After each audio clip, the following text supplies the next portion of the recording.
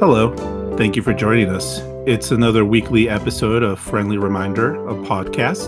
It's your friendly reminder of what's going on around the world, in our lives, and everything in between.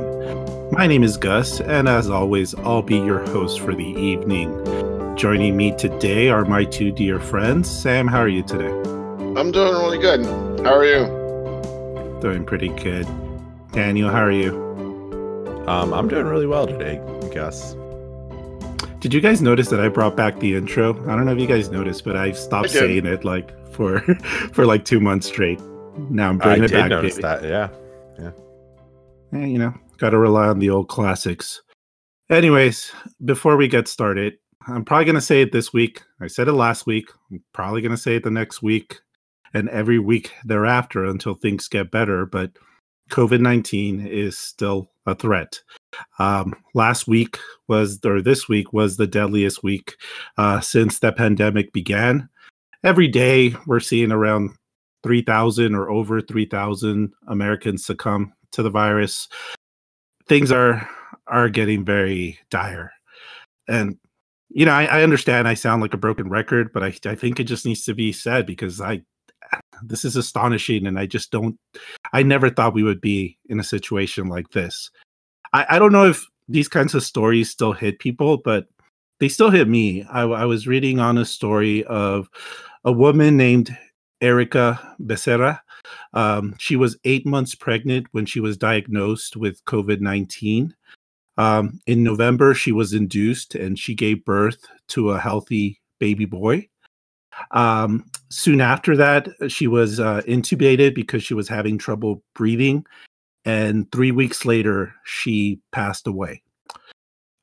So she never had an opportunity to hold her son. And this baby boy is going to live his entire life without his mother. These are not deaths that couldn't be prevented. And we have to stop sweeping it under the rug as if they were just going to happen and they're part of life and it is what it is. I saw a tweet the other day, and I apologize, I don't know the person who sent it, but it was very poignant to me. They were like, my grandma survived like a forced labor camp in the Soviet Union, like migration, like raising 3 kids, like all this stuff, the Great Depression, and she died alone because of COVID, and we could not see her. Like it was just awful because it's all this stuff that, yeah, Republicans would describe as like this heroic woman escaping communism, pulling herself up by her bootstraps. And then what did we do? We, as a society, decided that we were willing to sort of let her die alone because we, wanted to go to the Cheesecake Factory or whatever. Or more than that, we wanted to have family gathering. There's no doubt that there are people making very hard decisions where there is no right or wrong decision. There's a damned if you do, damned if you don't. But there are decisions that we can do in our personal lives that can at least mitigate some of this tragedy. I understand it's hard. It's going to be hard not being with family during Christmas. It's going to be hard for me not to be among my friends celebrating the new year, being optimistic about a new year and getting rid of 2020. It's going to be hard to spend those times just with my immediate family and nobody else. But look, these are easy sacrifices that we can do because at least if we do them, if we do the right thing, we can see each other next year. And some of these goodbyes don't have to be permanent. Anyways, I wanted to just touch on that real quick. Please be safe during the holidays. Stay home when you can. And let's hope things get better next year. But let's get started with our actual episode. And let's start with the breaking news. The Republicans are, what was it? The state of Texas. Did we talk about this last week? The state of Texas sued, and it was this kind of it was the kind of lawsuit that Trump had been asking for since the beginning, which is a massive lawsuit targeting every single state, all of their grievances sort of put out there, handing it to the Supreme Court and saying, come on. Here it is. It was all terrible. It was the same arguments made in all these other lawsuits, basically culled into one lawsuit and brought by Texas, which was totally inexplicable because Texas doesn't really have any sort of standing to challenge the laws of all these other states. It was Texas seeking in the Supreme Court to invalidate like 20 million votes of 4 other states. And Republicans thought it was brilliant. 17, I don't have the numbers in front of me right now, but it was something like 20 states attorneys, Republican states attorney generals signed on to it. Hundreds of, definitely more than 100 members of the House signed on to it. Like, this was their, I heard there was a lot of chatter about how this was it. And when Pennsylvania's case got dismissed, people were like, well, that's because the Supreme Court, this Texas case is just so much stronger. It's got everything in it, which is hilarious because, again, it's all the same arguments that have been dismissed. So you can't, you don't make a better lawsuit, I guess, except in the minds of Fox News pundits. You don't make a better lawsuit by just combining all the crap that failed together into one lawsuit and then handing it to some random state to bring. That's not anything. Like a lawsuit, you have to bring a lawsuit to sue on behalf of your own rights. So Texas brought all these arguments that were in themselves very weak. And in and of itself, Texas didn't even have standing to bring them because it was suing all these other states to try to change their laws. It's like, it would be like if another state tried to sue Texas to get their gun laws changed so that guns would stop flowing into the neighboring states. Maybe someone would like to do that, but that's not really anything that is permitted in our system. And of course, it was tossed out very unceremoniously in one sentence by the entire Supreme Court. There was not a dissent, but Thomas and Alito wrote what they referred to as a statement, and basically just said that they basically said, as a technical matter, they did not think they had the ability to sort of dismiss this case as a matter of original jurisdiction. It was a technical matter. I don't think they were saying Trump had any kind of case. The way I read this, it was 9-0. Your case is bullshit. And of course, the conservatives went nuts. Trump has been tweeting all morning about how the Supreme Court has let us down. It's very, very funny, to be perfectly honest, because this case, I think nobody really thought this case, and nobody who was looking at the law thought this case had any sort of chance. The only way this case could have had a chance if it really was like a wink, wink, like, can you just give it to us kind of case, and maybe they would do it. Yet so many Republicans put their faith in it, and it just collapsed. Didn't Ted Cruz say he was going to he volunteered to argue on behalf of this lawsuit in front of the Supreme Court? Yep. Mm-hmm. Former Rehnquist clerk Ted Cruz, former justice of the Texas Supreme Court Ted Cruz, former Solicitor General for Texas. I don't remember if he was Attorney General. He may have been. But either way, he said he would argue it in front of the Supreme Court, this just nonsensical case that was basically, I think a couple of episodes I talked about how Trump was the kind of guy that eventually would just write a letter in crayon and strap it to a brick and throw it through the Supreme Court window. I think that's what this was. Realistically, this case had no legal merit whatsoever, but it terrified people because they thought, well, that doesn't mean the Supreme Court can't decide it in a way that helps Trump or in a way that elects Trump. The Supreme Court can do whatever they want. But they decided that it was too much even for them. Right. Well, I mean, that's the thing, right? That's what we have to make note of, because let's call it what this is. This is an effort to just undermine the election, to say that these votes in these battleground states should just be tossed out because the result didn't turn out to be what we wanted. And that's it. And they have no evidence of any kind of voter fraud.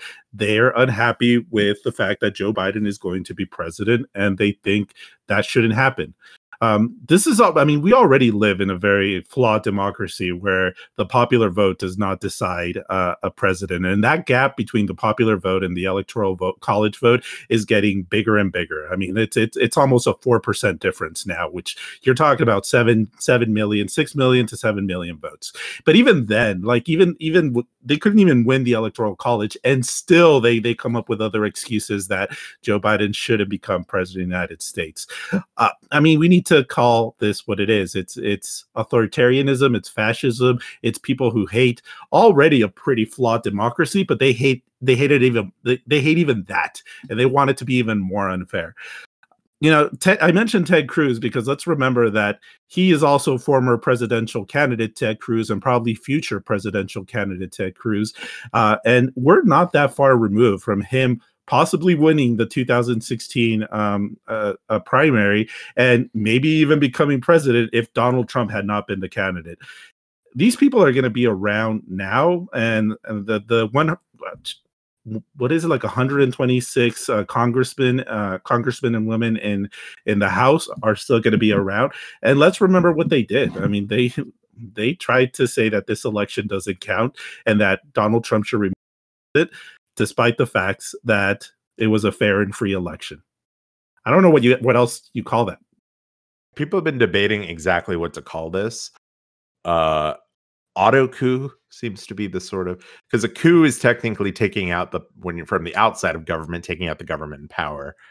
So some people have suggested auto coup, which is illegitimately extending or attempting to extend someone's rule. I know that the Texas GOP has basically called, I mean, let's just call it secession. Let's see. The leader of the Texas Republican Party suggested Friday that, quote, law-abiding states, unquote, might want to form their own, quote, union, quote, after the U.S. Supreme Court rejected Texas's lawsuit over the 2020 presidential election.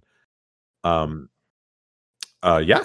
Texas asserted it had, quote, to demand that all other states abide by the rules in appointing presidential electors, unquote. It claimed that the other states suffered whenever one state, quote, violates federal law to affect the outcome of a presidential election, unquote.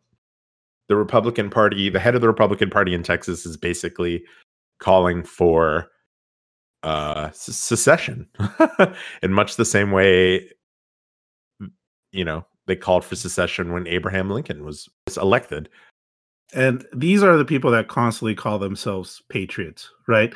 They have no problem waving around their American flags. They have no problem saying how proud they are to be Americans and how perfect this country is. And let's not dare bring up slavery because we don't want to taint our American history. It was always perfect. And now that it resulted in come their way, they want to go ahead and secede from the Union. Rush Limbaugh came out and called for secession also explicitly. Which, might not be the first time that Rush Limbaugh has done that, but you also have congressional Republicans. The congressman from Fredericksburg said he's going to file legislation that will allow a referendum to give Texans a vote for the state of Texas to become its own country. Sorry, just to clarify, Rush Limbaugh did not call for secession. He said we are trending towards secession. Cool. That is Rush Limbaugh, recipient of the Medal of Freedom from President Donald Trump. I said a couple of episodes back after Biden got elected that I knew this was going to happen for a couple of months, but I figured that at some point Republicans would look at what they have, and they're in a decent position to hold the Senate. They got some really unexpected victories in the House, and they have a 6-3 majority in the Supreme Court. I figured they would look at that and they would say, you know what, in 2022, we can win some House races. We can probably pick up a couple of seats in the Senate. We don't need to die for Donald Trump. We don't need to, this is not the hill we need to die on. And yet, here we are. Like they've chosen that they're going to back this loser until the very end, and they're going to lose with him over and over and over, seemingly until the end of time, because Donald Trump is probably still going to be questioning the election results well after Biden is inaugurated as president. And you're going to see this congressman and women take his side. I don't know what the end game is. I don't know if it's to bring him back in 2024 or just bring another Trumpian candidate, but I mean, this isn't going away. This isn't going away anytime soon. And let's talk about Joe Biden himself. Just for a little bit, said that there was going to be a Republican epiphany after he got elected, and they were just going to come to terms that they're not going to back Trump anymore, and they're going to work with the Democrats. I wonder if he still thinks that right now. It's embarrassing. I never trusted Republicans. It's been a long time since I saw them as just like the people on the other side of the aisle that just have political differences and social differences than I do. But if I had thought about this 4 years ago, 5 years ago, I would have never believed we would have come this far, like this close to authoritarianism. No, not even close. Like they're not close to fascism. They are. Like I keep seeing like, oh, they're trending towards fascism. Like they're not trending. They're already there. Yeah. And they're happy to be there. The Republican state parties basically, yeah, you said it, asking the Supreme Court invalidate the results of the election and then saying, if you don't do it, we'll secede. It's out and out, just a plain and simple authoritarianism, or at least an attempt at authoritarianism that is being blocked by the Supreme Court. And this is the majority of the party, at least the elected officials. Like the Mitt Romneys of the world are, God bless them, but they're the vast minority of this party. Like this is unbelievable, and I'm not entirely sure what reaching across the aisle even means in 2021. But we're going to have an administration that's definitely going to give it a shot, I suppose. It's going to have to give it a shot to do anything. Yeah. But before we get to that administration, let's talk about something that could at least help this situation, and that's the two Senate races, the two runoff races that are occurring in Georgia. The vote will happen on January 5th, and it's two races. Currently, Democrats have 48 seats in the Senate. That means that they have to win both of these races to get to 50-50, which means that they technically have the majority because Kamala Harris, the future vice president, will be able to cast the deciding vote. So it's a big deal. It makes a difference. I understand that we're far removed from being able to get those 52, 53, maybe 54 Senate seats, to be able to pass bigger legislation or legislation, or maybe kill the filibuster. But it still makes a difference. And it's hard to predict what's going to happen, right? Because we have some polls out, but I'm deeply afraid to talk about them because the polls were not exactly. Let's talk about polls. I think I'm okay. No, I'm not going to make any prediction. The polls were right about Georgia. You told me that.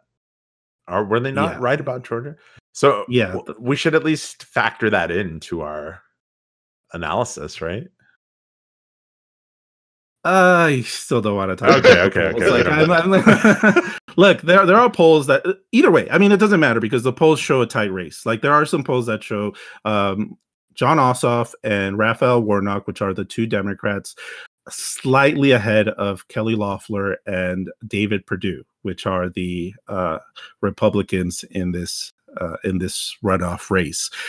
Either way, the margins are thin. It's like 1 or 2 points. So even if they were quote unquote wrong, it's not like a major polling error. It's just, it's very common for polls within 1 to 2 points to go one way or the other.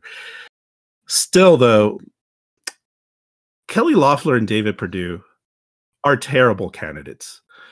David Perdue is essentially a day trader who uses his Senate position to get some like key insider information on his trading, and that's it. That's why he's the senator of the United States.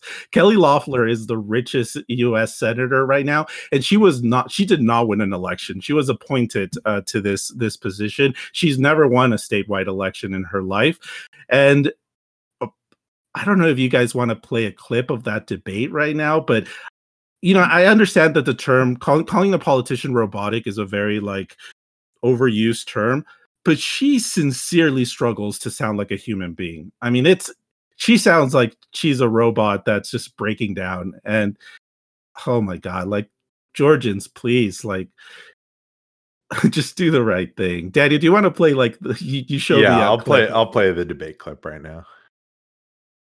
Chuck Schumer said, now we take Georgia. Then we change America. I'm fighting for every single Georgian to live the American dream. Chuck Schumer of socialism, the American dream. Radical liberal Raphael Warnock, the American dream. Radical liberal Raphael Warnock. Radical liberal Raphael Warnock. Chuck Schumer's radical agenda. Defund the police. Marxism, socialism, and Marxism.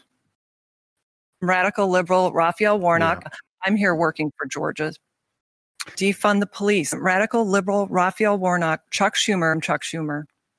Radical liberal Raphael Warnock, radical liberal Raphael Warnock, Chuck Schumer, and Nancy Pelosi of the American dream. I started filling out a time card when I was 11 of the American dream. Radical liberal Raphael Warnock, the socialist of the American dream, Nancy Pelosi and Chuck Schumer, and radical liberal Raphael Warnock, supporting the American dream, socialism, radical liberal Raphael Warnock of the American dream, socialism, defunding the police. Chuck Schumer is radical liberal Raphael Warnock to defund the police. Radical agenda of the abortion on demand, radical liberal Raphael Warnock, radical liberal Raphael Warnock, defund the police, to defund the police, defund the police. The American dream, the American dream, the American dream, socialism, the American dream, the American dream. Chuck Schumer, radical liberal Raphael Warnock was socialist. Yeah, the American dream. That was funny. I'm going to have radical liberal Raphael Warnock stuck in my head. The funny thing is, I don't even think I remember that guy's name until I heard Kelly Loeffler say radical liberal Raphael Warnock like 5,000 times during the debate. Yeah, I mean, it was, and it sounds like, you know, obviously we just played an edited clip there, but if you actually do go back to that debate, she did say radical liberal Raphael Warnock about 30,000 times. And oh, yeah, that wasn't, sorry, just to clarify, that was a super cut of the times that she said it mixed in with other stuff. Yeah, that wasn't just her repeating. That wasn't her, like, that wasn't me just repeating her saying that over and over again. That was the actual times that she said that. Yeah. I think she said it over and over. Yeah, maybe trying to convince people that he was a radical liberal. I wonder if it worked. And his name is Raphael Warnock. Who knows? You know, I don't know what works or what doesn't work. At the end of the day, like the Donald Trump using these same stupid tactics got so many votes. He still lost, thankfully, but there's something about these just kind of hitting with these very scripted phrases and just these very specific terms and just saying socialism over and over again and saying the American dream over and over again, that somehow wins some votes. Mm-hmm. But I'm hoping the people in Georgia make the right decision. Again, there's a vast difference between 48 Democratic senators and 50 Democratic senators. I don't know if you guys want to talk about some of the possible things that at least we could get done with 50 senators and 50 Democratic senators in the Senate. But at the very least, the very first one that becomes a far bigger possibility would be a substantial COVID relief package of over $2 trillion that can finally help small businesses, help those that got laid off for no fault of their own, help hospitals, help healthcare workers, help just average Americans get through this madness, because things are just getting worse and Congress is doing less and less to help the American people out. I mean, less and less is actually an overstatement. They're not doing anything so far. They haven't done anything since April. Well, so, the money ran out, right? And the eviction moratoriums have run out, right? Or they're about to run out. I think they're about to, or if not already. Yeah, I mean, we need even some kind of minor bill during this lame duck session would go a long way, but even after that, it's going to require substantial legislation to get through this, because the vaccine is coming, and it's coming for healthcare workers and for those in nursing facilities, for example, in the next week or two. But the vaccine is not an immediate solution. It's not going to help the economy right away. It's not going to help businesses right away. It's going to take some time for it to develop an actual herd immunity that doesn't kill thousands and thousands of people each day. So relief is necessary one way or the other, and with 48 Democratic senators and Mitch McConnell as the Senate Majority Leader, I just don't see that happening in 2021. And it's true that Biden is a moderate, and we're talking a little later about the ways that he's moderate and the way that he's never hid that he was a moderate. I think that with 50 senators, we are going to get So we'll hopefully get some sort of Biden care public option, which would be amazing. And it is worth thinking. Obviously, it's not Medicare for all, but I mean, can you imagine how much better things are going to be when there's a public option of some sort? If we can actually get that passed, it's going to be insane. There's also been a lot of overtures towards forgiving student debt. And Biden has been disinclined to do that via executive order, I think. But, if that could get past the Senate, I mean, another just amazing thing for people, Yeah, and it would be a good economic stimulus. There's thousands and thousands of Americans that are burdened with this debt that if you give them some sort of relief, they can turn that back and then give that towards the economy, because they don't have to pay hundreds and hundreds of dollars each month on top of their bills, on top of their mortgage, on top of any living expenses that they might have to do. It would be huge. Yeah. More importantly, when some leftist youth is like, what does Democrats ever do to me? You can be like, student debt forgiveness. Which is really, being able to beat people in arguments is really the most important thing about politics. Yeah, that's main thing. We need to own the conservatives. There's also the most important thing, which is to say, are we going to get this? Is this a real thing that might happen? Because it seems crazy. So the House voted not too long ago, the democratically controlled House voted to decriminalize marijuana and expunge nonviolent marijuana-related convictions. First time a chamber of Congress has ever endorsed this sort of legalization of cannabis. Obviously, the bill is doomed in the Senate. Mitch McConnell, more of a cocaine guy, Mitch.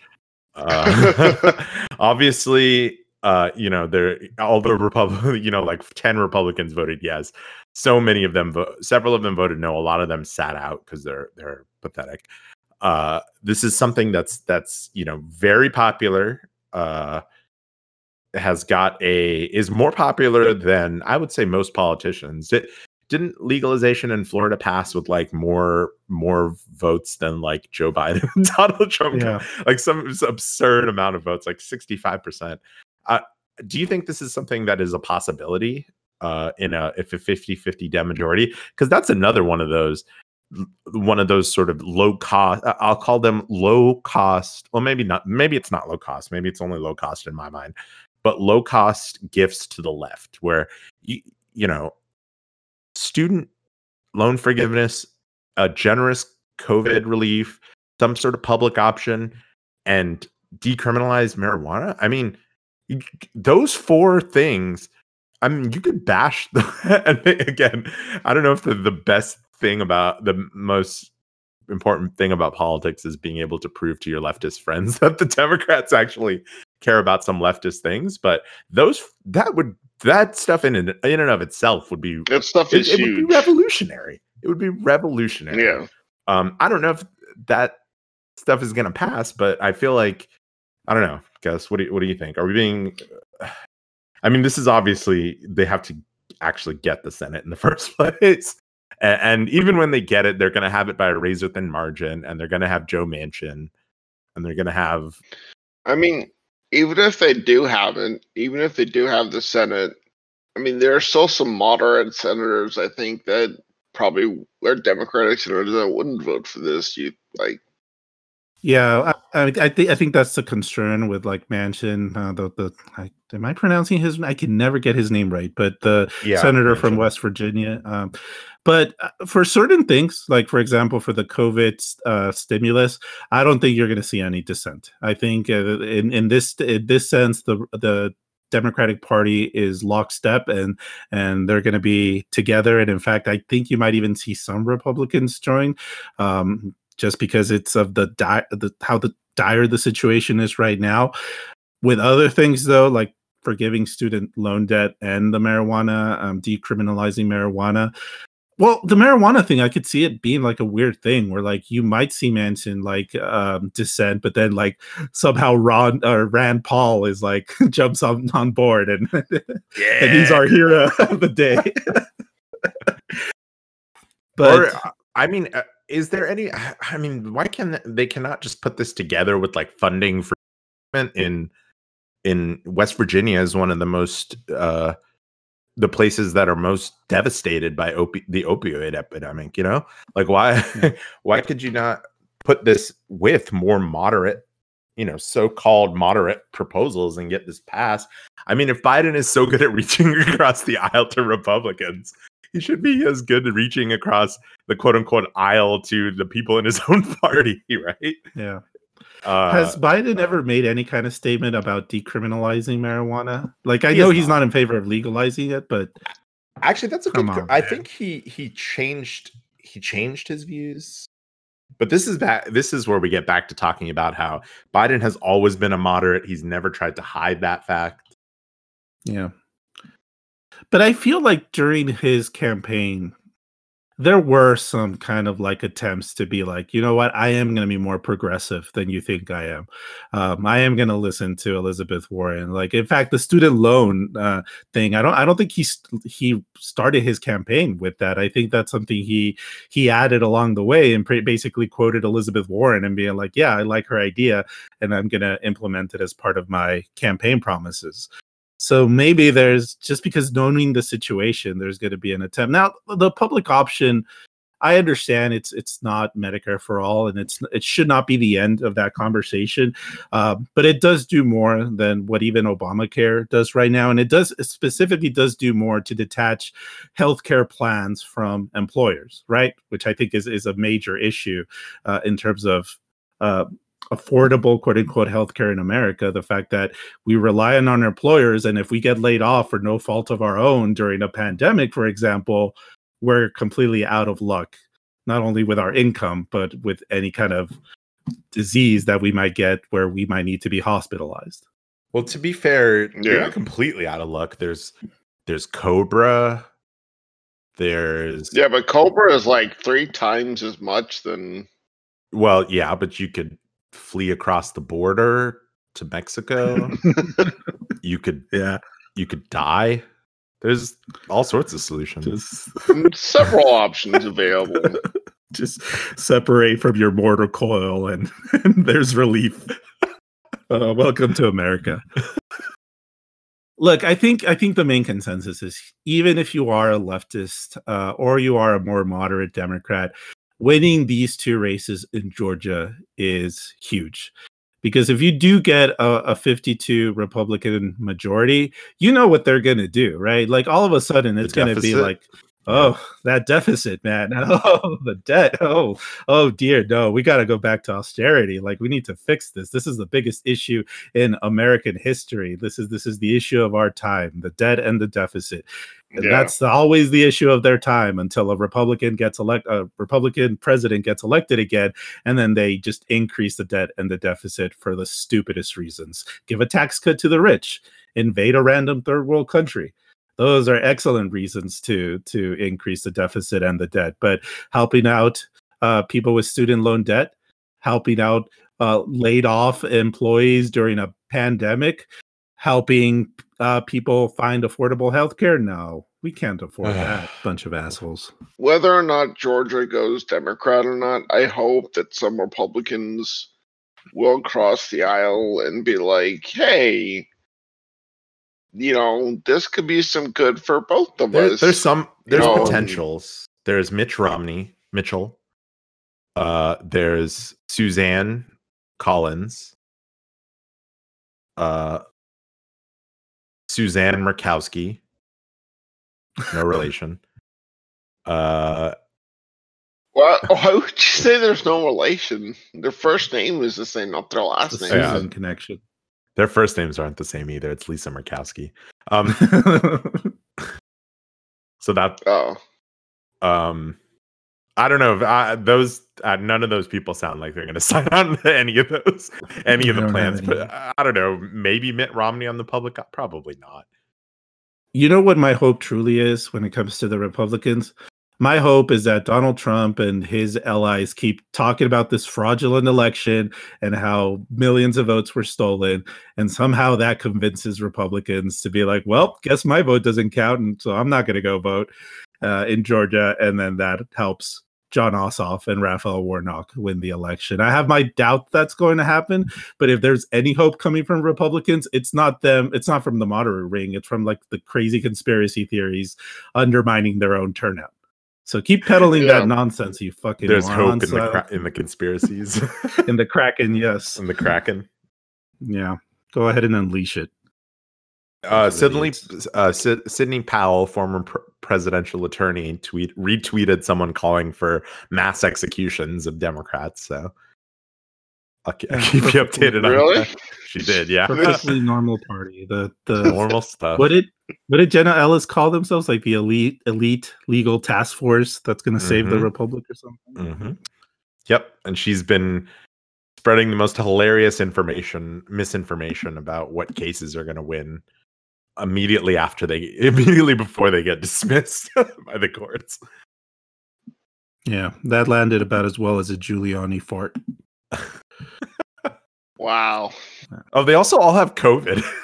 Like, no matter how funny these things are, it's exhausting to keep battling these conspiracy theories and keep like trying to tell them or trying to say the truth of what's really going on when they can come up with a new conspiracy theory like every day. Yeah, but it's not like we sit and prove all their conspiracy theories wrong. We just kind of make fun of them and move on. I'm not battling anything. I'm just I don't having as much fun as I possibly battling can. Any of these people. The president is running around behind the scenes, like calling up legislatures, making speeches, calling up judges, trying to get someone desperately to overturn the election. And we're all just kind of shrugging, like, he's like trying to get people to throw out votes. And it's like the most horrendous. Like, can America still say that we've always had peaceful transfers of power at this point? Like, like, can they continue to say that? Like, he's literally trying to game the mechanisms in a way that's just obviously fraudulent to stay president. I don't know. I mean, I guess if there's no actual violence, I mean, if somebody leaves office but is contesting it in a way that's basically saying I'm leaving it under duress because I do not believe I actually lost, does that count as a peaceful transfer of power? I don't know. No, I don't think so. I don't know if we should consider this a quote unquote peaceful transition of power. Like if the sitting president of the United States is still saying that Joe Biden is an illegitimate president and he's going to keep saying that after he's out of office, what he's essentially doing is that he's telling half of the nation that the person that you see in the White House is not the current president of the United States. And I have seen that happen in Mexico. Like I have seen a presidential candidate who loses a close election. And that election was closer than this one, by the way. This wasn't even particularly that close. But I have seen a losing candidate essentially establish his own cabinet and say, I'm the legitimate president of the United States. And I can tell you, it's deeply destabilizing. And we should be concerned about the ramifications. And yeah, there might not be violence now, but it's not quote unquote peaceful in the sense that it's not a smooth transition. And you're going to see a lot of people not believe the fact that Joe Biden is the actual president of the United States, which say what you want to say about the resistance or the leftists or whatever. Or yeah, we might. Like say what you want to say about them and in 2016, like, yeah, we were mad that we don't elect a president based on the popular vote, but we didn't deny that Donald Trump was the legitimate president, right? Like we could say stuff like, not my president, but we knew like he was the president of the United States and Hillary Clinton lost. Yeah. Like Joe Biden is not going to spend the next 4 years saying Trump was not ever the actual president because of Russia. It's not going to happen. But Trump is going to continue to say not only that, well, first of all, he said that about Obama the entire time he was freaking president. He may have like supposedly changed his mind afterwards, but he said Obama was not the president for 8 years. And now he's going to say Joe Biden was not legitimately the president. I'm legitimately concerned about the shadow administration thing, just because I think it's something that Trump would do, and it's something that the funny thing is that conservatives thought Obama was going to do that. They really thought Obama was going to do that. They thought, oh, you remember when Obama bought his townhouse in DC? They thought he was going to set up. They were like, oh, he needs to be close to the Capitol to maintain his power structures, and they thought he was going to set up like a shadow cabinet so he could retake over the government. Man, that would have been Obama. cool. Why couldn't your shadow cabinet win us the Senate? Yeah, exactly. Well, and the more far out conspiracy theories think, well, Obama did retake over via Joe Biden, which is again like just so absurd. And it's also a thing I wish had actually happened, and that didn't happen. But you're right. It is. How is it not going to? If he still maintains he's the president, I mean, it kind of reminds me of Juan Guaido in Venezuela. Where the entire Western world says he's the president, even though he has no actual power over Venezuela. It's going to be kind of like that, except the opposite. No one's going to say this guy's the president, except for 70% of the Republican Party, but they're going to be absolutely sure about it. And everybody else is going to be like, "What is wrong with these people?"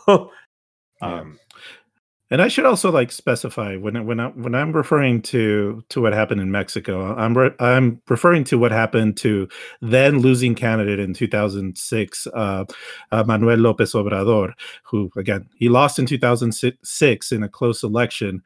He is also the current president of Mexico now, and he won his election. It was a fair and free election, and he won it by a lot. So don't think that these are just silly things that don't actually resonate with the population, nation's population at large. Like this kind of populism does work, and these kind of tactics can be effective. And Donald Trump technically is eligible to be president again. I hope when he runs again, someone challenges it and was like, "Well, but he's been president for the last 4 years. Yeah, he's legally been president. He can't run again. He won. He finished his second term. Yeah, it's over." His shadow cabinet, that's it. Oh boy, I'm sorry to get on such a dark tangent, but it's just something we need to be concerned about, because this isn't, like I said, like Ted Cruz, who was a presidential candidate and who's probably going to try to run for president too, also wanted to argue on behalf of Texas in front of the Supreme Court for this stupid case that got thrown out by even the most conservative Supreme Court that we've seen in decades. These people are nuts, but they're influential, and they're going to be the face of the party, of the Republican Party going forward. Well, it's a good thing we have Joe Biden to, use his iron fist of power and violate all the norms.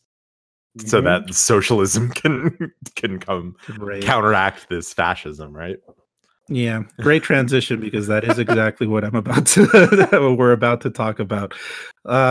Again, let's talk about the upcoming Biden administration, because I hate to break it to you folks, but Joe Biden will be the next president of the United States starting January 20th. And, it's going to be a very different administration. And over the past couple of weeks, we're starting to see his cabinet, and we're starting to see what this administration will be like. And Daniel, you specifically wanted to just talk about a few things, starting with a civil or a call that was how should I put this? It was obtained by The Intercept and released. And this was a call with Joe Biden and a group of civil rights leaders and activists. And, certain things were said. So, sure. And I'll say the interesting thing about this call, I mean, it is valuable in terms of, the hidden conversations, what Joe Biden is thinking, because we talked a couple of weeks back about the sort of the narratives about the election. One narrative being that the party went too far left and there was a backlash, and that's why down ballot Democrats got washed. We also talked about the narrative of, well, maybe Joe Biden was too milquetoast, wasn't bold enough, and that's why down ballot Democrats got washed.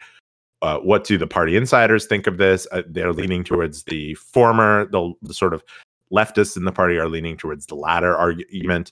Joe Biden, I think we could have all predicted. I mean, he's never hidden that he's a moderate. He very explicitly ran as the anti-Bernie candidate famously said, "I beat the socialist. I'm not the socialist. I beat the socialist."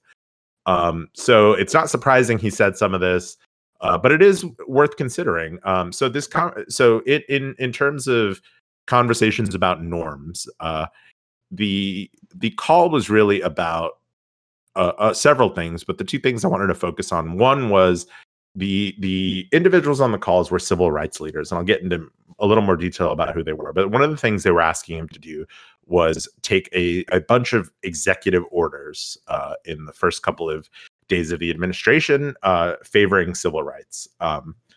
The way he responded to that was not, again, this is something I think he would probably say publicly in more or less the way that he said. Or at least this is not something that's hard to predict. And I'm going to read what he said completely. It's a little rambling. It is Joe Biden, but you kind of see what he's getting at here. And the interesting thing is, and I said a minute ago they brought this up, but he actually brought this up apropos of nothing. They were not talking about executive orders when he brought this up. He brought it up as an example of something, as well, this is too far, so we can't go this far. So quote, so there's some things that I'm going to be able to do by executive order. I'm not going to hesitate to do it, but when I'm not going to do what used to. Vanita Gupta, you probably used to get angry with me during the debates when you'd have some of the people you were supporting on day one, I'm going to have an executive order to do this, not within the constitutional authority. I'm not going to violate the Constitution. Executive authority that my progressive friends talk about, it is way beyond the bounds. And as one of you said, maybe it was you, Reverend Al Sharpton, whether it's far left or far right, there is a Constitution. It's our only hope. Our only hope, and the way to deal with it is where I have executive authority. I will use it to undo every single damn thing this guy has done by executive authority.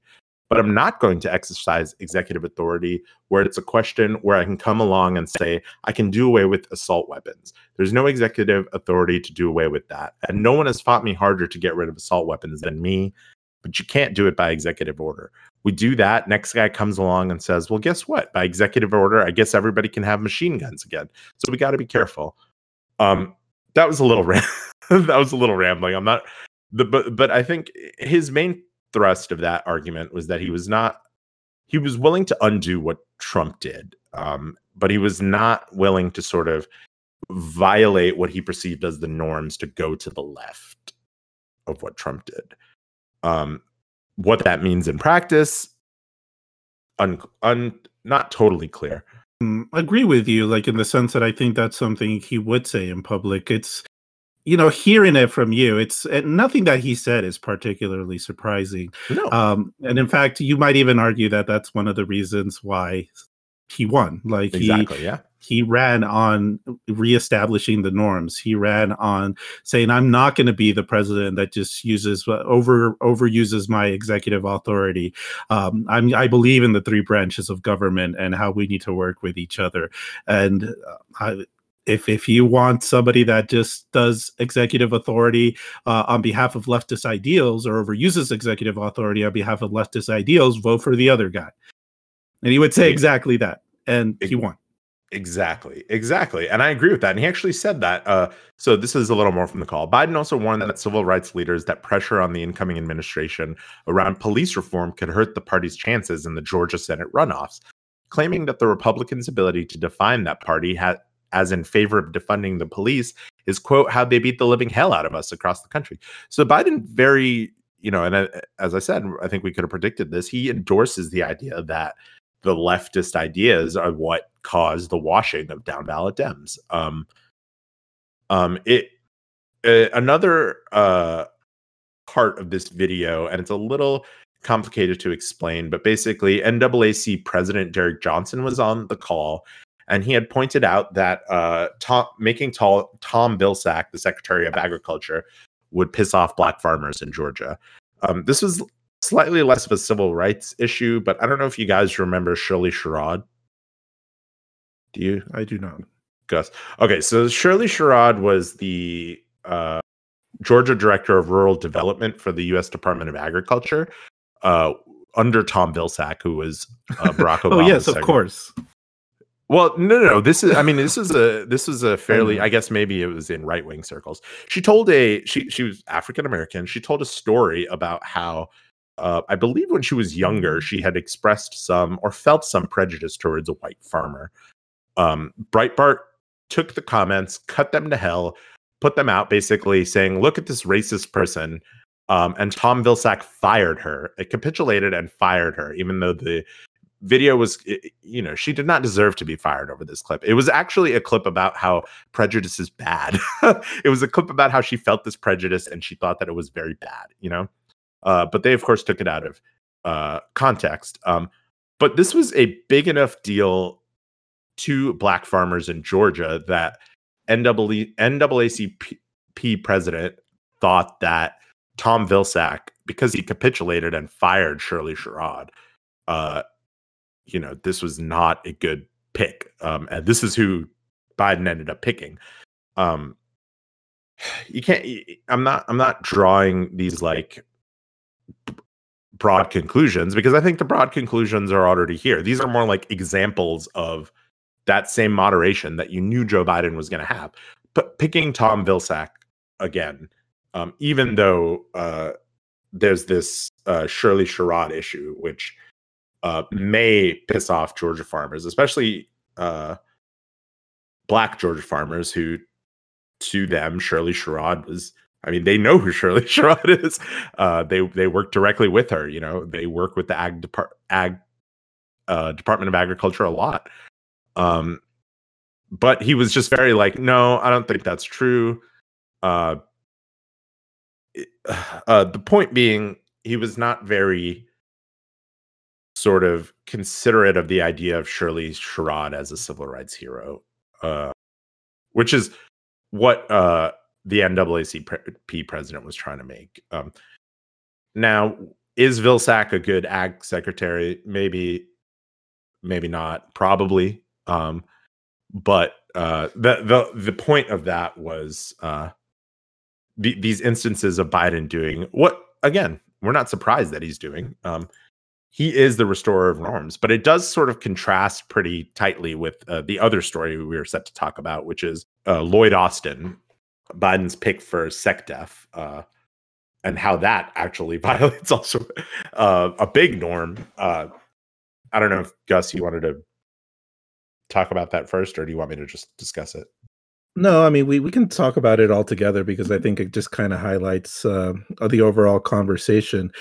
Because you are mentioning Lloyd Austin, who is the nominee for Secretary of Defense, and the norm that you're saying it violates is the fact that he was a general about 4 years ago, if I'm not mistaken, and the way the law is set up is that in order to be eligible to lead the Secretary of Defense, you need to be out of the any kind of military for 7 years, I believe is the clause. Now that has been waived. The Congress does have the ability to waive that, and they have used it before. In fact, fairly recently, when Jim Mattis was nominated to be Secretary of Defense under Trump, and Congress did go ahead and waive it, and he was nominated. But yeah, that was supposed to be like a big one-time exception. And I was even reading the article. It's like the reason it was because, we needed a quote unquote adult in the room, and Jim Mattis would be that perfect candidate. But here we are with Joe Biden, the guy that's supposed to be reestablishing the norms, and he's asking Congress to waive it again and nominate Lloyd Austin, who, should be said, and you mentioned this specific, Daniel, is a part of the board of directors for Raytheon. But that's what I know. What did you want to say about it?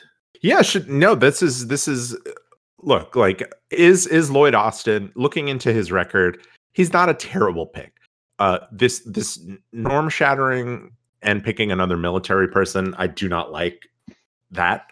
I think that law is a good law. The reason being that, countries where the military has an oversized amount of power are pretty unstable. and countries and, in the legislature's wisdom, having civilian oversight of the very powerful US military is a way to keep that under control. And that's sort of the point. The military is a fundamentally different institution than civilian institutions. There's a command line authority. It's just the way things are practiced are just different on a day-to-day basis. So the idea about a 7-year waiting period is you have to give people the space to sort of learn to not be in the military, not be a military person before they can command this largely civilian department, the Department of Defense. That's the theory behind it. So that, and yes, I joked last week saying, oh, well, this was before Lloyd Austin was the pick. I joked about how some of the criticisms of, I think it was Abe Lincoln. I said, at least he's not a Raytheon lobbyist. And then, the next week, Joe Biden picked a Raytheon board member to be, which is not, again, it's not like the last three, SecDef Mattis was on the board of General Dynamics.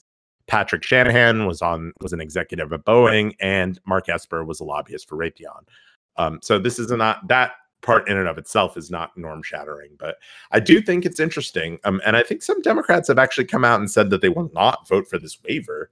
Gus, have you heard that? Do you know if they're serious about that? Because are Republicans going to help him get this nominee across the board if Democrats won't vote for the waiver?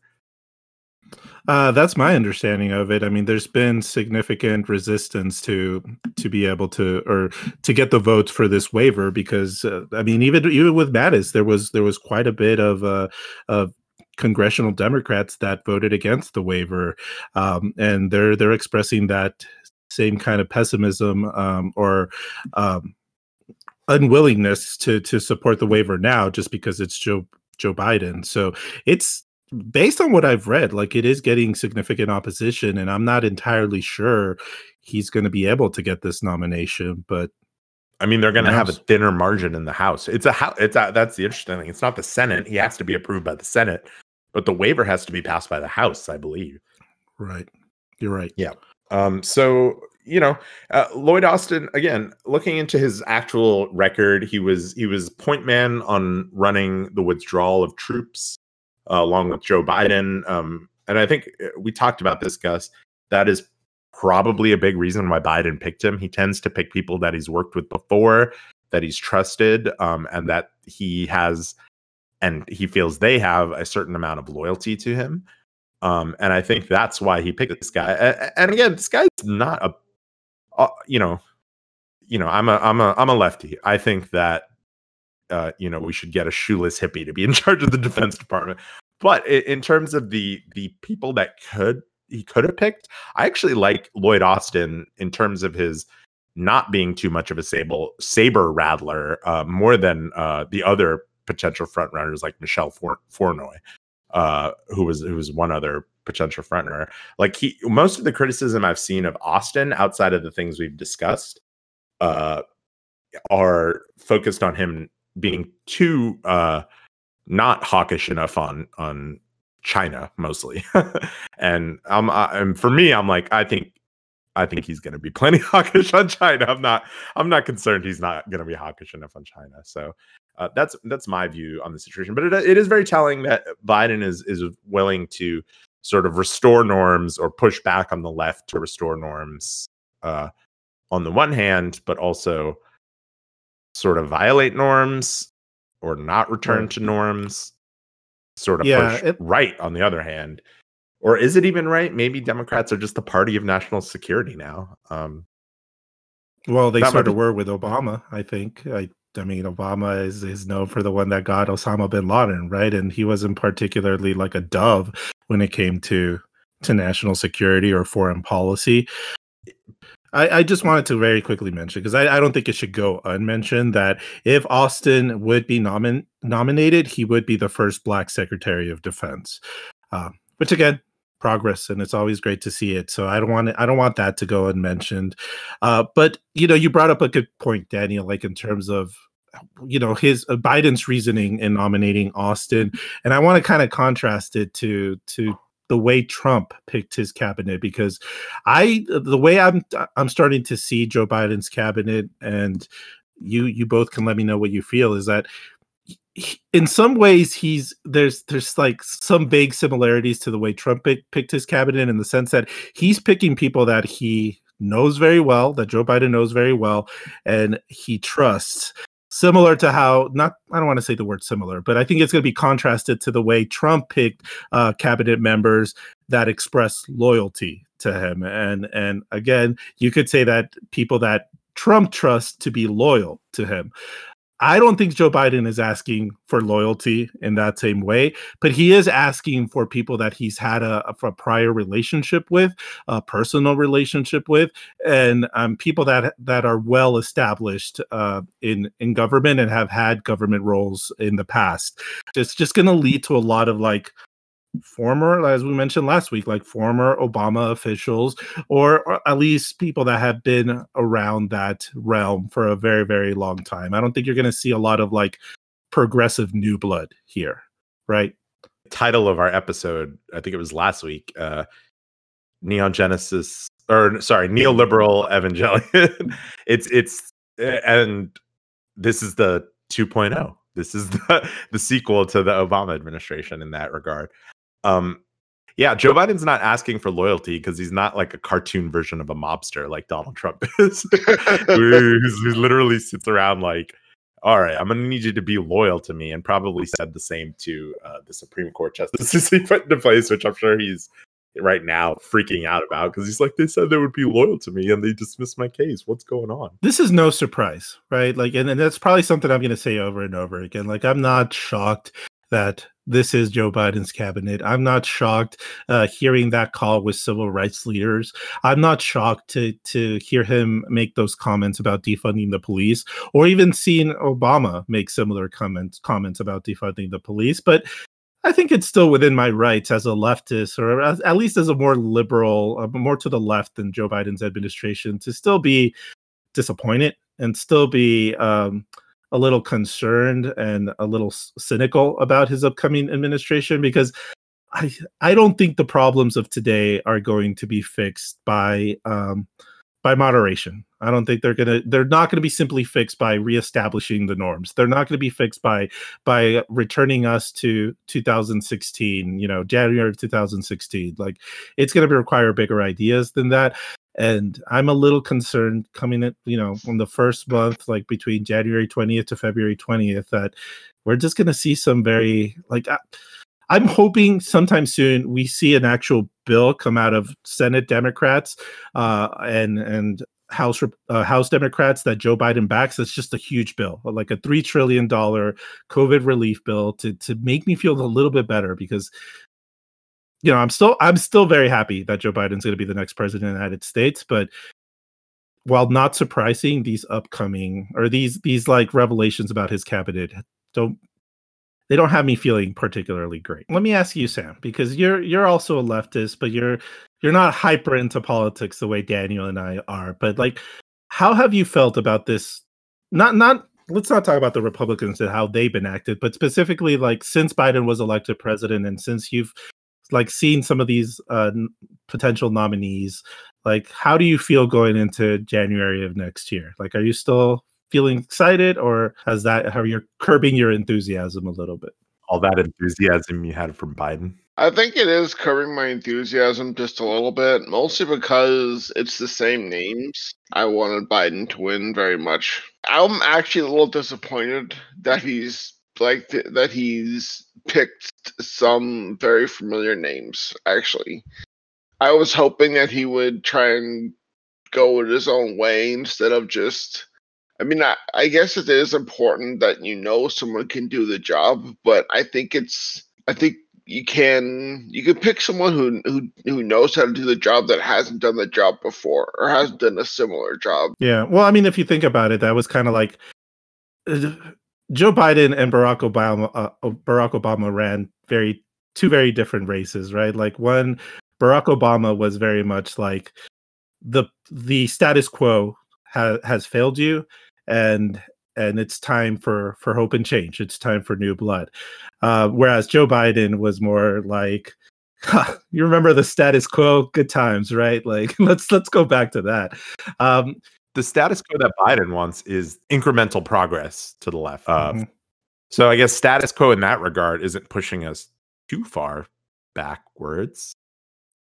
We've just learned to be much more critical of the same Right. sorts. There's some. I guess what I'm trying to say is there's something contradictory about us saying, well, he's going to do the public option, but also saying, well, he wants to take us back and be a Republican and be super moderate. You know? Yeah, and I think there is a difference, right? Like I understand that Joe Biden gets the label of just being like a moderate Republican.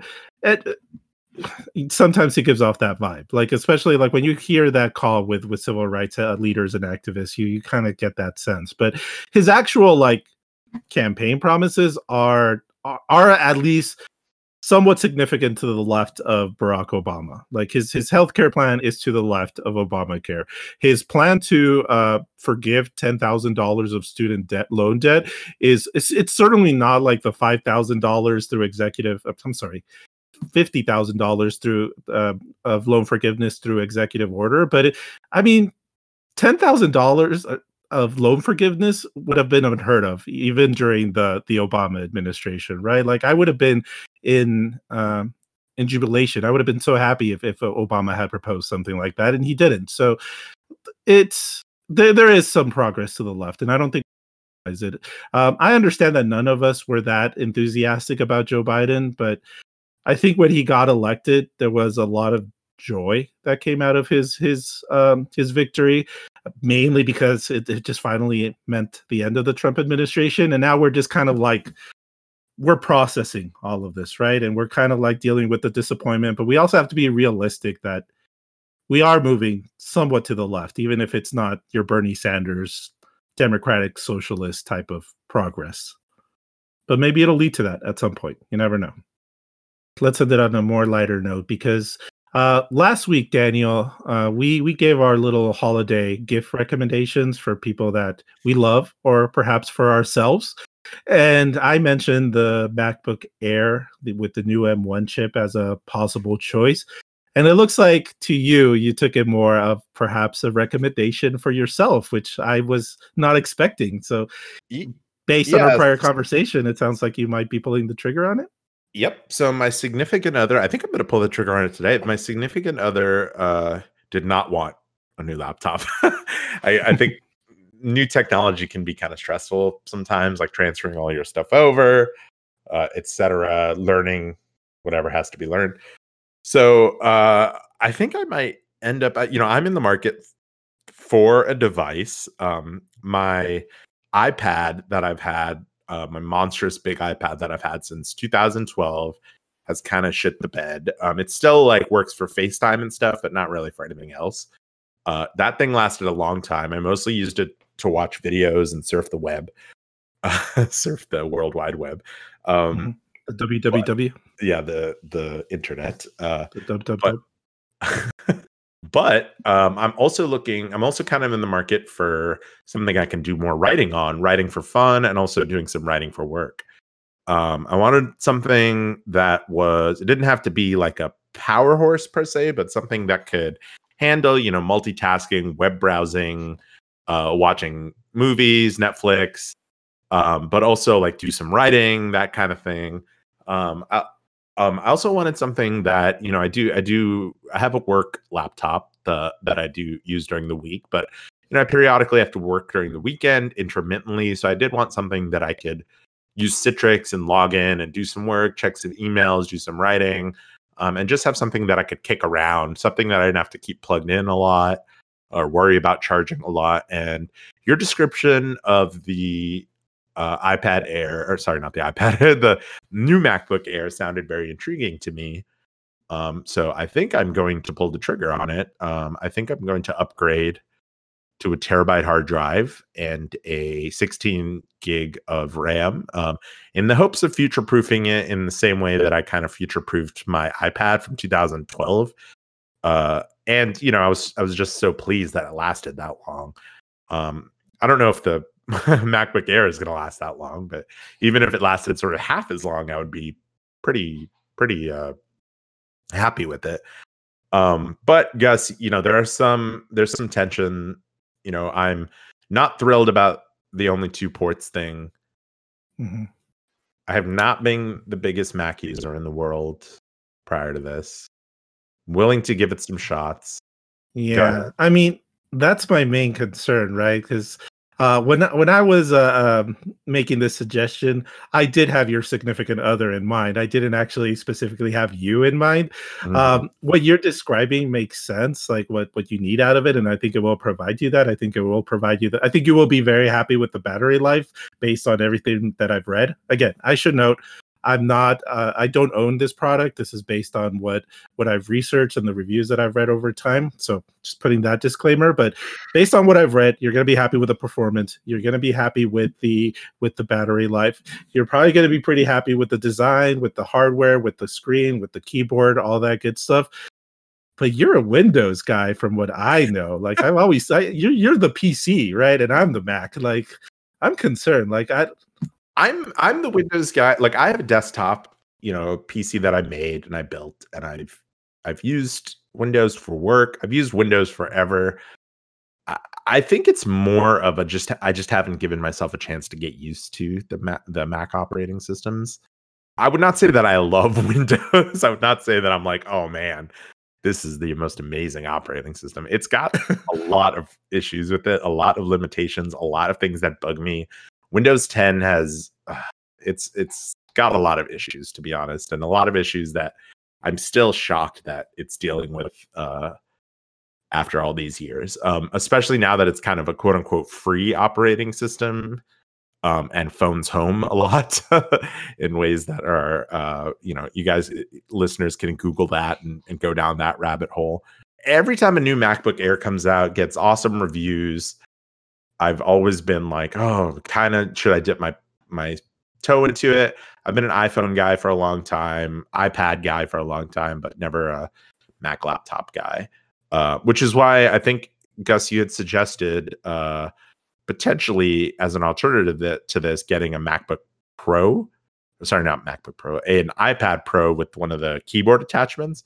But you noted that it would actually end up being more expensive than the laptop. Although in that case, I do get a touchscreen tablet to use. So it's a little difficult because there's 2 iPads that I think you may want to consider. One is the new iPad Air.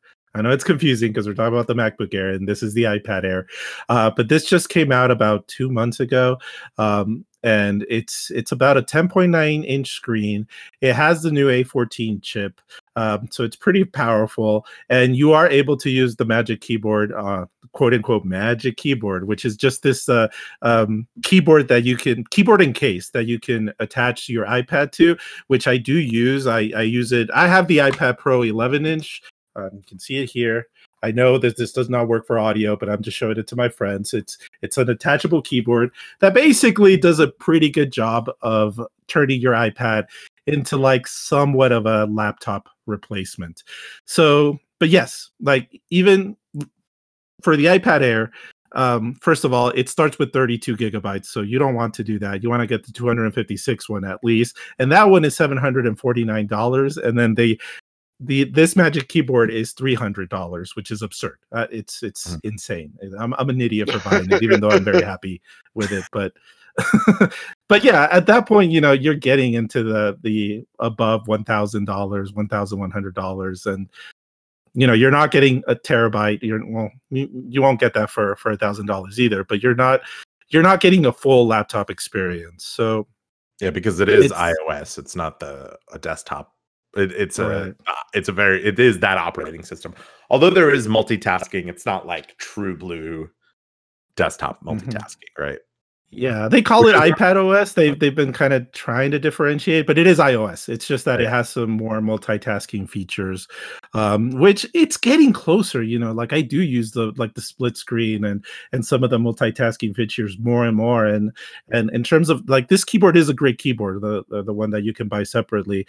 So I have gotten somewhat close to a laptop replacement with it, but I would not recommend it. Like I would not push for somebody that let me phrase it this way. If you don't have a laptop or you're looking to replace your laptop, I would not recommend. This is still more of a companion device than anything else. Okay. Yeah. Thanks for that. Yeah.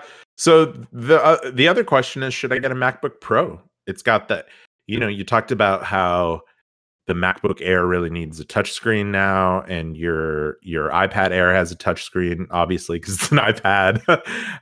And how the MacBook Pro has an awesome little touchscreen on it that you can touch to do things. So it's like the future in your pocket, kind of.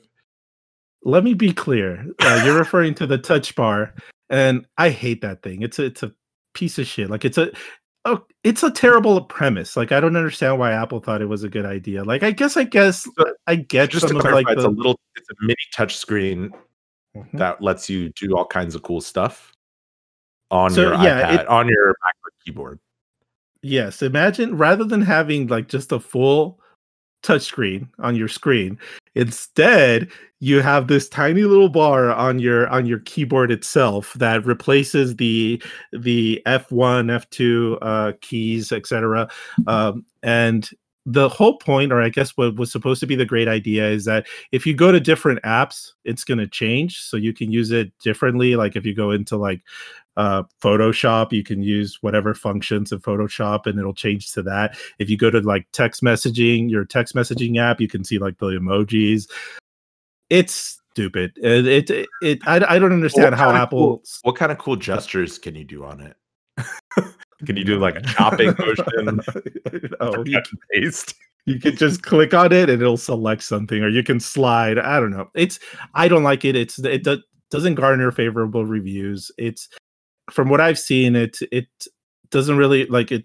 It's actually a negative. Like most people would prefer just having the physical F1, F2, F buttons on the top row. So that's not a plus. What is a plus about the MacBook Pro, and it's actually something that I didn't mention in the previous episode, is that it actually does have significant. It has a significant lead on battery life compared to the MacBook Air.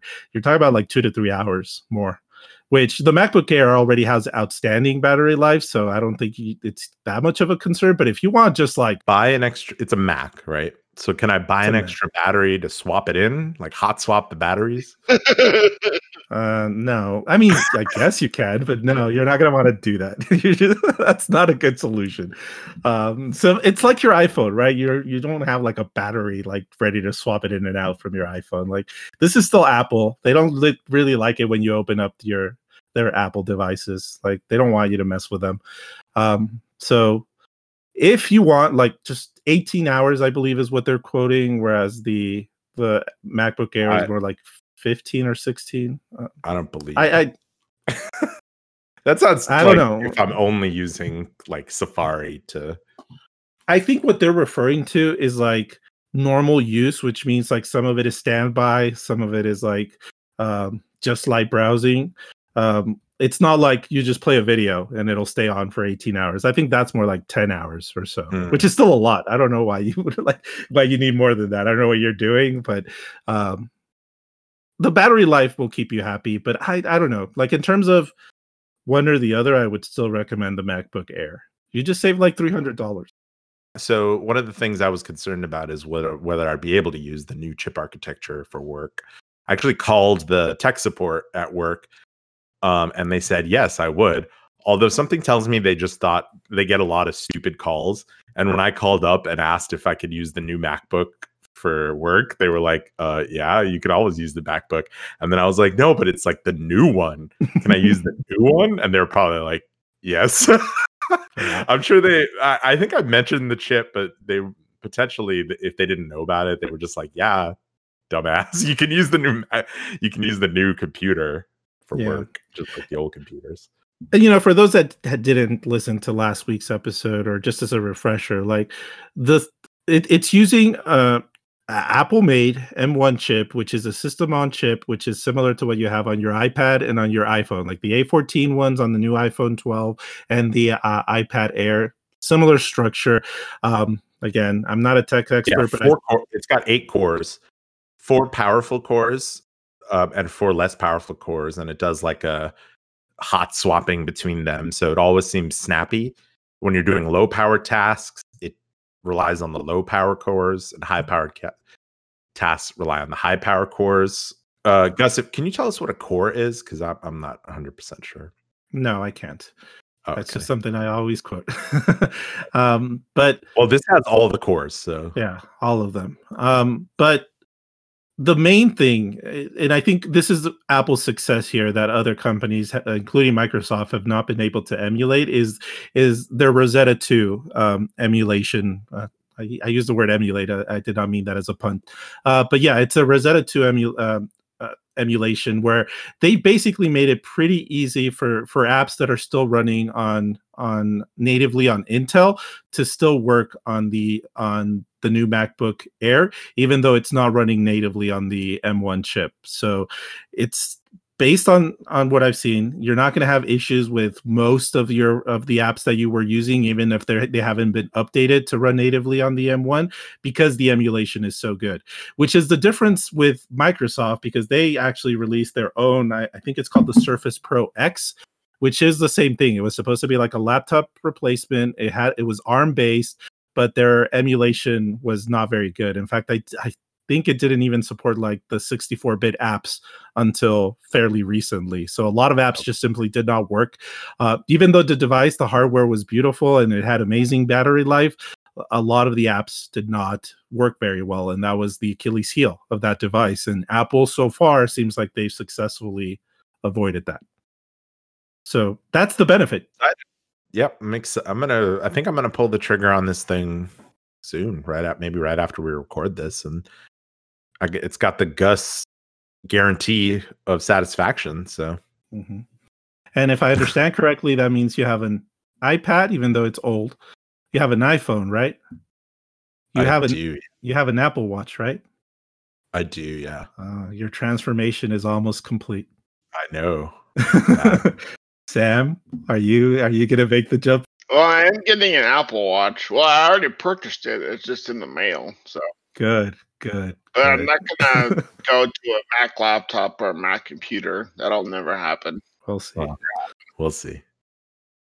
I'm gonna be taking this new laptop on. It's gonna be the start of a new segment every week where I complain about the laptop to you and blame you, Gus, for putting me in this position. It's gonna be called Dan the Apple Man.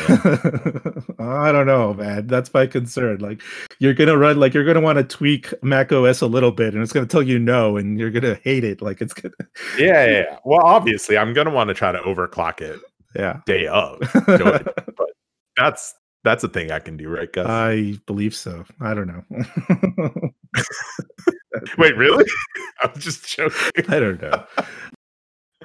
But I hope you enjoy it. I'm looking forward to hearing your thoughts. I think there's going to be some growing pains, but I hope you learn to love Mac OS and the MacBook Air. And Sam, I look forward to hearing your positive impressions of the Apple Watch. Let us know once you get it. I will. Did you guys see that Apple's selling like $549 headphones? Did you guys see that? $549 headphones. Over-the-ear headphones, which is weird because they're still calling them the... Yeah, they still have the AirPod branding, which I guess I shouldn't be so like flabbergasted because I own the AirPod Pros and those things were $250. But man, these were rumored for a long time that Apple was working on the over-the-ear headphones, like studio headphones. But I figured they would be like $350 or something like that. $549. Are you going to get it? Yeah. No. Of course. He's like, of course. I'd say no, but probably like 6 months, you guys are going to see me wear them and be like, "Are those at the AirPod Max?" I'm going to be like, "No." Stop. Are they wireless?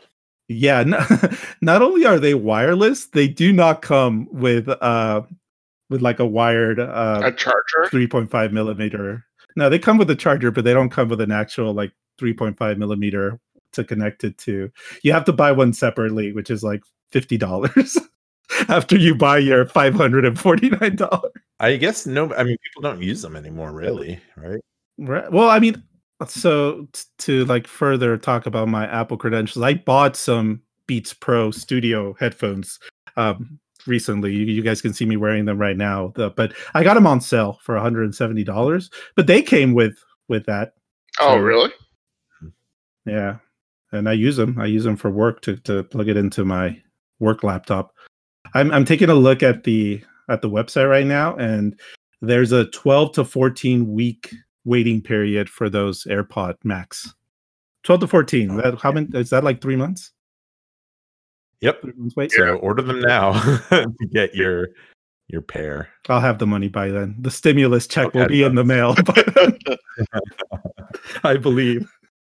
These headphones that nobody knows what they're going to sound like. $549. Unbelievable. Thanks, Apple. That is a lot of money. I mean, that's as much as I want to pay for my video card, and that can do Yeah. a lot more than play sound. It can run Cyberpunk 2077 at 30 frames per second. Congratulations. More of that in the next coming weeks. But let's go ahead and end the episode, guys. It's another long one, but thank you so much for joining me. Sam, thank you for joining me today. Thank you for having me. Daniel, thank you for joining me. Hope you enjoy your new laptop. Thank you, Gus. And yeah, you'll definitely be hearing about it. And to our listeners, look forward to next week. We're going to have a year in review episode. Our friend Knack will be joining us, so we look forward to that. That'll be next week. But I want to thank you for listening to this episode. And yeah, we'll see you next week.